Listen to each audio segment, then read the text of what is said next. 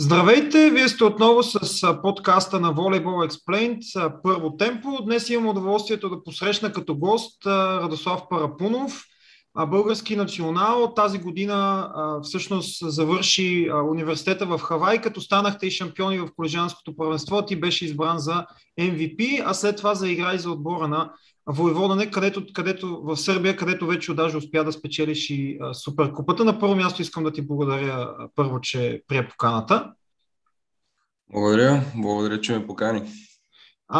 И нека да започнем всъщност преди да заминеш за Щатите, ти беше част от младежките гарнитури, играхте в европейско първенство в Пловдив, след което замина за Хавай. Как всъщност се случи това решение? Защо точно Хавайте и така нататък? Да, идеята за мен да замина, нали, в Америка и да съчета образование с спорт дойде може би към края на 11-ти клас. Това беше една година преди това, съответно европейско, за което говорим. Имаше едно момче от Разлог, той в момента игра в Монтана, Радослав Попов.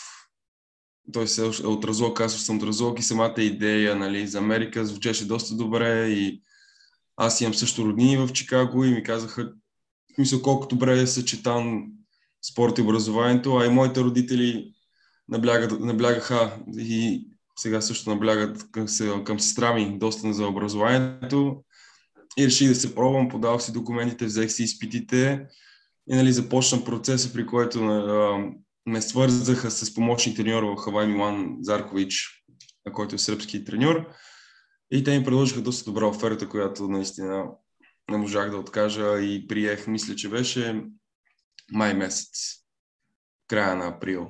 Това е 2017? 16. Мисля, че да, беше април месец, когато приех, след което, нали, завърших 12-ти клас и тогава даже бяхме почнали подготовка за европейското. Как се приспособи? Знаем, че Хавай не е, нали, типичната Америка. Дори поради факта, че са всъщност последния щат, който става, нали, част от Съединените щати. И освен това, имаше ли някакъв културен шок, така да го наречем, в началото? Много голям културен шок. Единственото нещо, което знаех за Америка и въобще Хавай, беше от телевизията. Хавай 5-0 или каквото сме чели по някои статии. Първата година смятам, че беше доста трудно поради факта, че, както каза ти, нали, това е последният щат, който се добави и има много голяма разлика между континентална Америка и Хавайте и други острови, като Гуам, например, която е територия, нали, към тях. Поради факта, че местното население не е толкова американско, нали, да, те са американци по паспортно, нали, те се считат за хавайци, самоанци и въобще други местни, което, нали, въобще беше от начало доста стряскащо един вид, докато научиш, нали, техните обичаи, се опитваш да не обидиш никого и въобще като цяло, нали, докато свикнеш с самия начин техен на живот. Ако ме питаш, даже мен честно, аз когато чуя Хавай, имам две асоциации. Едната е, нали, Пърл Харбър, другата е тази китара малката, как се казваше, укелеле ли се казваше? Укелеле, нещо подобно беше, да. Така че определено е доста, със сигурност е доста различен свят. Можеш ли да разкажеш за специалността ти там, от една страна, и съчетаването на образование и спорт като някакъв механизъм, тъй като знаем, че това е всъщност, нали, най-типичното за когато се учи в Щатите, въобще много състезатели. Ето сега и Алекс Николов, сина на Владо Николов, избра подобен път на развитие, но в Лонг Бич, Калифорния. Да, в конкурентите. Да започнем с това, че самото образование и спорт работи заедно ръка за ръка като една перфектна машина, бих казал. И всичко зависи от състезателя до много голяма степен. Пример давам, тренировките са един вид на втора степен, на първо ниво, нали, образованието, лекциите задължителни са, нали, нямаш право да пропускаш.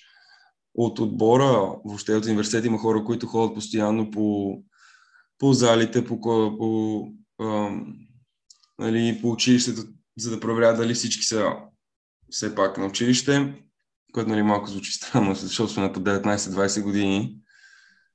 Другото, което е моята специалност, моята първата ми нали, бакалавър изкарах по маркетинг, втори изкарах международен бизнес отношения, изкарах също сертификат за руски език ниво бизнес и магистър също изкарах последната петата година по време на пандемията, изкарах за маркетинг менеджмент.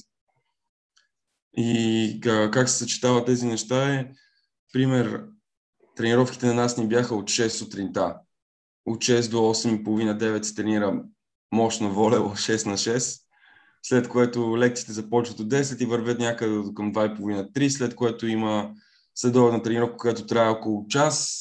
Основно се набляга в физическата подготовка, след което нали, се учи. Имат си учебни центрове за спортисти, има хора, които ти помагат, нали, може да си наемаш учител, за който нали, отново университета плаща. Другото, което успех не трябва да падаш, мисля, че беше в моят университет по 4,50. Ако паднеш по 4,50, нямаш право да играеш.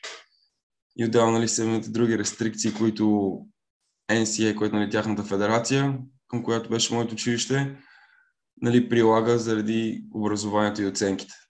Мисля, не трябва да имаш минимален брой класове на семестър, минимален брой успех и въобще нали, имаш постоянно ревизии, постоянно контакт между професора и така наречения академичен съветник има всеки един отбор. Защото нали, има все пак някои отиват нали, за спорта, но все пак нали, трябва да се държи някакво ниво в училище. Тоест този съветник е един вид свръзката между отбора и ръководството на университета, за да се държи постоянно връзка и да се знае, че в случая ти да речем си абсолютно редовен, имаш си така да го наречем бала, за да можеш да продължаваш да играеш и в отбора. Да. Другото, което нали, все пак в Америка се опитват да бъдат максимално честни, въпреки че преди няколко години ги хванаха с подкупи за дадени играчи. Помня, бях в Америка, докато слушаше това. Другата работа на този академичен съветник е треньорите нямат право да говорят с професорите поради факта, че дай му на моя състезател 5, за да може нали, да играе в събота. Все пак и такива неща има преди много години, сега вече ги няма поради това, че доста много се следи и има доста много така наречените проверки, нали, изведнъж пристигат без да знаеш. Но да, гледат и оценките, гледат какво са коментирали професорите за теб, защото на всеки мисля, че беше на всеки 3 седмици си изпращат едни анкети към професорите, свързани с състезателя, с оценката му в момента към предмета, как се държи в нали, класната стая и такива неща, за да може нали, на края на сезона, като се отидат на финали, да не се окаже, че изведнъж той се проваля, няма право да играе. Ако се върнем вече към чисто волейболната така, реалност, да я наречем, как всъщност сравняваш европейската действителност, да речем българската, а пък сега вече имаш впечатление върху сръбската с тази в колежанското първенство? Какво е нивото на първенството според теб? Как то се съотнася към, да речем, най-добрите или средно ниво, примерно, да речем Франция, Турция, Германия, първенства в Европа? Ами, американското първенство бих казал за мен едно ниво средно бих казал, може би малко по-ценно, поради факта, че има така наречените топ отбори, които грабват основно таланта. Поради факта, че всеки един университет може да предложи едно и също на един състезател, което е, нали, дават се на отбора 4,5 стипендии и те трябва да ги разпределят по-равно между състезателите. Така че нали, няма го това да може да ти предложим това и това и това и това. Нали, от финансова гледна точка може да се предложи едно и това е. Другото там вече идва името на университета и поради това се оказва, че в последните, мисля, че 10-15 години в основата на волейбол в Америка са ни същи имена горе-долу. Другото, което е, бих казал, че нивото е малко по-ниско. може би една идея от българското, сръбското и тези французското, което ги спомена, поради факта, че много момчета в отбора не са там за основно волейбол. Mm-hmm. Играли са в гимназията, харесва им спорт, имат някакви качества, повикани са в тези отбори, нали, отговарят за нивото на отбора, но просто са там с друга цел, която е, например, образование, след което да се намери някаква работа и, нали, когато целта ти е насочена някъде другаде, нали, не го оставяш всичко на терен един вид, както се казва. Да. Извинявай, да продължи. Нали, ако става въпрос да се избере между това да се отиде да се тренира или да се учи, някои хора избират ученето или някои други неща. Да. Всъщност, кои са така най-популярните и най-силните университети от гледна точка на волейбол? Освен твоя, нали, Лонг Бич, със сигурност в Калифорния, кои са другите конкуренти по-големи така? BYU, те са в Юта. Там в момента, миналата година, завърши Габи Гарсия, който в момента е диагонал в УБ. Да, и най-вероятно даже ще е титуляр сега заради контузията на Зайцев. Да, титулярът е много добър. На Гърдини, Давиде Гърдини също е там в момента. Мисля, там волейбол също си е много високо ниво и винаги като сме ходили там, ние с тях, с Лонгбич сме конкуренти и винаги залите са се пълнали по 6-7 хиляди, 8 хиляди човека имам в залите да ни гледат. И се получава доста хубаво волейбол за колежанското ниво. Ходяща Лайола, Чикаго, сега вече, докато бях аз там, не бяха толкова много. Но основно бих казал последните 5 години, в които аз бях там, основата бяхме ние, Лонг Бич и BYU. И това да кажем с топ 3. Ти даже малко ме изпревари, тъй като аз мислех да те питам и за популярността на волейбол в Щатите. Да, няма професионална лига, обаче от друга страна знаем кои 4 спорта в голяма степен са религия в Щатите. Нали? Бейсбол, американски футбол, баскетбол и хокей на лед. Къде според теб след това се намества волейбол? Все пак говорим за американски спорт, така по генезис. Да. Тук ще ги разделиме мъжки и женски, за да отговоря този въпрос по-точно. Мъжки е много назад. Мъжки е с волейбол там. Американската култура обича повече контактни спори с блъсъците, нали, лакът в носа, така да се каже. Физическия контакт, докато женския волейбол там е много уважавам. Мисля, че може би номер 1 женски спорт. И въобще популярността е огромна. Желанието да се гледат тези мачове е огромно. Техният финален турнир участва 64 отбора, в нашия участват 8. Тоест, тяхното, така ако може да направим паралелът, техният финален турнир е нещо по-скоро като мартенската лудост в баскетбол, нещо подобно. Буквално такова нещо е. И на финалите техните накрая, смисъл, говорим в зали пълни, по тези гръбани техни зали 30-40 хиляди човека. Присъстват, нали, училищата се взимат почивни, за да могат да се пътува, частни самолети, мажоретки, бенда, нали, всичко е там. Да, и наистина популярността от гледна точка към фенове е огромна. То обаче от друга страна в крайна сметка това дава резултат, защото видяхме каква беше доминацията на американките по време на Олимпиадата. Тоест този избор, който треньорите накрая един Карч Кира има като национален треньор, в крайна сметка това цялото нещо се дава резултата си. Сега Ти, както пък и аз, имаме така малко особена фамилия, пък знаем, че този англоязичния свят е склонен да не се справя с нашите българските фамилии. Аз лично от мачове, които гледах по телевизиите, които предават вашите мачове, си спомням, че те бяха нарекали Пауър Пунов. Въобще как се справиха в началото с обращенията към теб, с фамилията ти, по-скоро коментаторите, тъй като сега предполагам, че в съблекалнята няма си говорите на фамилии все пак, но какви сте впечатленията? Имаш ли други прякори, освен този, който е така да наречем телевизионен? Началото беше доста трудно. Помня беше Рад, ми викаха Радо, някакси техни начини да ми кажат името. Налагаше се 2-3 пъти да ме пита, докато се усетя, че за мен се говори. Пауър Пунов не знам откъде дойде действително. Мисля, че се появи втората година ние играехме с още един отбор, даже който е на топ ниво UCLA, забравих да спомена.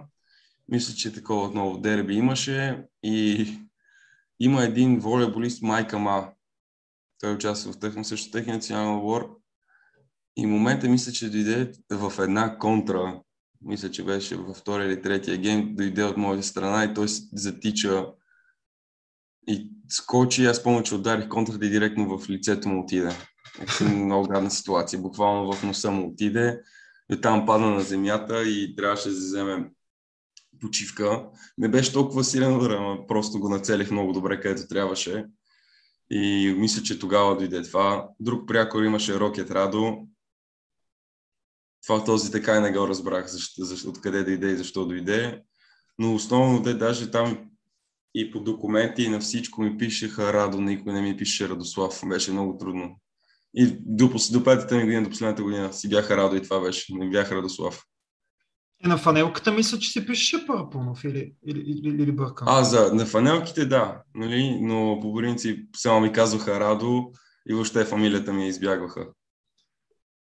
Сега, един вид като поощрение към Майкъл, към Майк Ма, все пак, както обичаше да казва и Пол Съндърланд като коментатор, в крайна сметка, ако не са те ударили по главата или по гърдите, значи не си застанал на правилното място. Така че поне нали, от тази гледна точка човека е застанал на правилното място в ситуацията. Нека поговорим за националния отбор. Ти беше част от националния отбор още през 2019 в Лигата на нациите, а сега през тази година изиграе вече страшно много мачове. Смяташ ли, че от една страна дали можете да се представите по-добре, тъй като знаем, че след това получихте доста критики и поне едно лично мое мнение, много мнение, но зададено като въпрос, не смяташ ли, че очакванията към теб бяха една идея по-големи, тъй като сякаш разбирането ти си MVP на американското колежанско първенство и от тази гледна точка някакси не го ли надценяваме? Ти сам каза, че то реално е една идея по-ниско ниво от нашето. Добре, пък ние очаквахме, т.е. не ние, аз лично не, но имаш сякаш хора, които очакваха ти да дойдеш и направо да ги смачкваш буквално. Според мен не е реално. Първото, което ми да кажа, благодаря за това, че бях повикан към националния отбор. За мен това наистина огромна чест. Аз съм волейбол част от живота ми, смятам, когато се помня, така че съм преживял много, много лета на националния отбор по телевизията или на живо, и въобще сега последното, нали, като част от тях. Относно самите очаквания към моите представяне, даже и аз имах по-високи. За жалост, нали, не можах да го опровергая. Надявам се за в бъдеще това да се промени, но ще видим все пак. Игра, нали, за това отново за Америка, за MVP и ситуацията там беше, че на мен ми трябваше, нали, 5 години да стигна до това ниво, в което, нали, да нося сам отбора. Бях, както треньора нарича, все пак сме като инвестиции сме, нали, извикани, повикани, дават ни се всичко, нали, за да може накрая, нали, да се печелят шампионати. На мен ми отне 5 години там това да го постигна. Другото, което, нали, аз игра на позиция за Цветан Соколов, за който според мен е най-добрият диагонал в света, и това беше малко трудно един вид да вляза в обувките, но дадох всичко от себе си, опитах се максимално да направя каквото можах. За жалост, наистина, аз не съм доволен от което показах. Все пак, като се играе за България, изискванията са много повече, отколкото към когато се играе към клубния отбор. Нека вече да минем към клубния момент. Кога дойде офертата от Войводина? Имаше ли други опции пред теб? Имаше ли дори опция, примерно, да се върнеш да играеш в България? Войводина се поинтересуваха към мен. Мисля, те се свързаха с мен. Мисля, че беше веднага след финалите. И първоначално бяха единствената оферта и въобще като се поинтересувах от отбора, мисля, оферта доста ми допадна, поради факта, че те са шампиони и те са шампионски отбор с голяма история, като ЦСКА в България, от който съм аз, нали?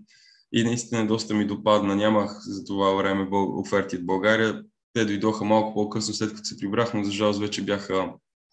И не за жалост, доволен съм, нали, че съм тук, уникален отбор е. Бях вече потвърдил, когато, нали, другите оферти дойдоха. Ти всъщност ще играеш сега и в Шампионската лига с отбора на Войводина, което все пак си е много високо ниво. Сега, евентуално Хебър, ако успее да отстрани първо испанците, Лас Палмас и така нататък, но все пак нашите отбори, за жал, все още не са на това равнище. Как успя ли бързо да се приспособиш? Все пак, знаем, някои хора казват, нали, българи, Сърбия, окей, нали, но обаче от други пък имат, твърдят, нали, не е напълно една и съща действителност. Все пак и Войводина е в най-отдалечената част на Сърбия от България. Да, ами, сега има си разликите, има си приликите, бих казал, че приликите са повече. Хубавото е, че 5 години бях с сръбски треньори и горе-долу понаучих техния език, така че това не ми беше проблем. Начин на тренировка ми отне, мисля, че около месец, след което вече съм тук 2 месеца и половина, нали.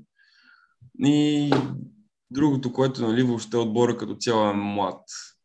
Аз съм, нали, един от по-възрастна, че съм част от по-възрастните, така че, нали, самото отношение към тренировката, самото отношение към един друг, мисля, че е доста добро. И сега Шампионска лига почваме, доколкото знам, на 1 декември. В група сме с Берлин, Зенит Санкт Петербург и чакаме някои от квалификацията, нали, което смятам, че ще бъде доста добър шанс като мен. За мен. Надявам се, Хебър, да, все пак ще... Пламен Шакирджиев ми е много добър приятел, така че, нали, надявам се да си свършат работата. Да, вие играхте заедно, мисля, че в този отбор 2016 година. Да, и преди това в ЦСКА, разбира се. Да. ЦСКА и въобще от първия лагер в националния отбор. Аз имам един малко по-общ въпрос, понеже ти играеш на позицията диагонал. Сякаш има някакъв дефицит. Аз, между другото, мисля, че преди миналата година ли беше вече, честно казвам, се спомням, мисля, че миналата година питах и Георги Татаров, който сега като диагонал стана вице-световен шампион в Техеран. Смяташ ли, че има някакъв дефицит на диагонали в момента в един набор, може би нещо от рода на между 9-9 и 2003-2004 година, тъй като и в националния отбор до 19 години и сега в националния отбор до 21 видяхме играчи, които по принцип номинално са посрещачи, играят на позицията диагонал. И защо, имаш ли някакво впечатление, защо според теб се получава това нещо?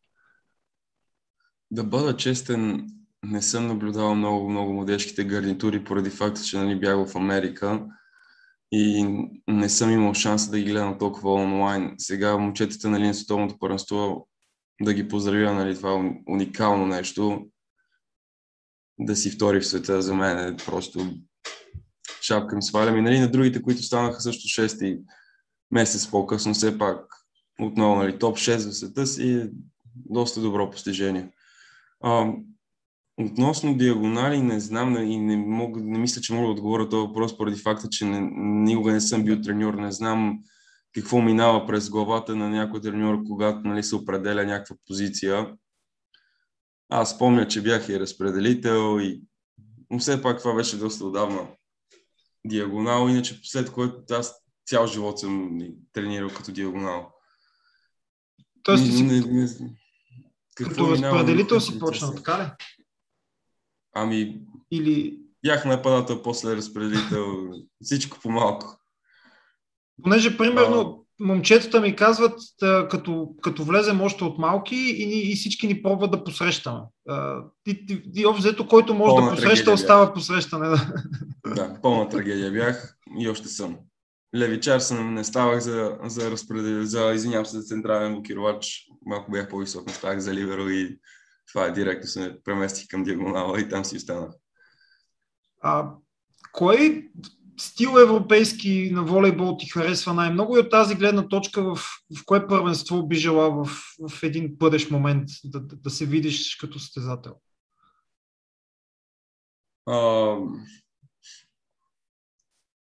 Въпреки че малка част от Русия е в Европа, Бих казал, руското първенство на мен ми харесва най-много от всички.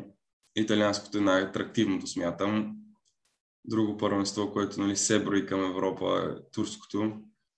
Бих казал тези три първенства бих участвал в тях. Ами, отново искам да ти благодаря за това, че прие поканата да участваш в подкаста. Ти вече спечели една супер купа с Войводина, стана и MVP на двубоя, така че ти пожелавам да продължаваш с успехите и естествено до година да си пак в националния отбор. Благодаря много, че ме имаш. Благодаря аз на всички слушатели или зрители, в зависимост от това къде сте ни гледали. Надявам се, че ще го направите и следващия път. Може да ни подкрепите в Patreon, ако харесвате съдържанието, което предлагаме, и разбира се, до скоро чуване и виждане. Чао! Чао!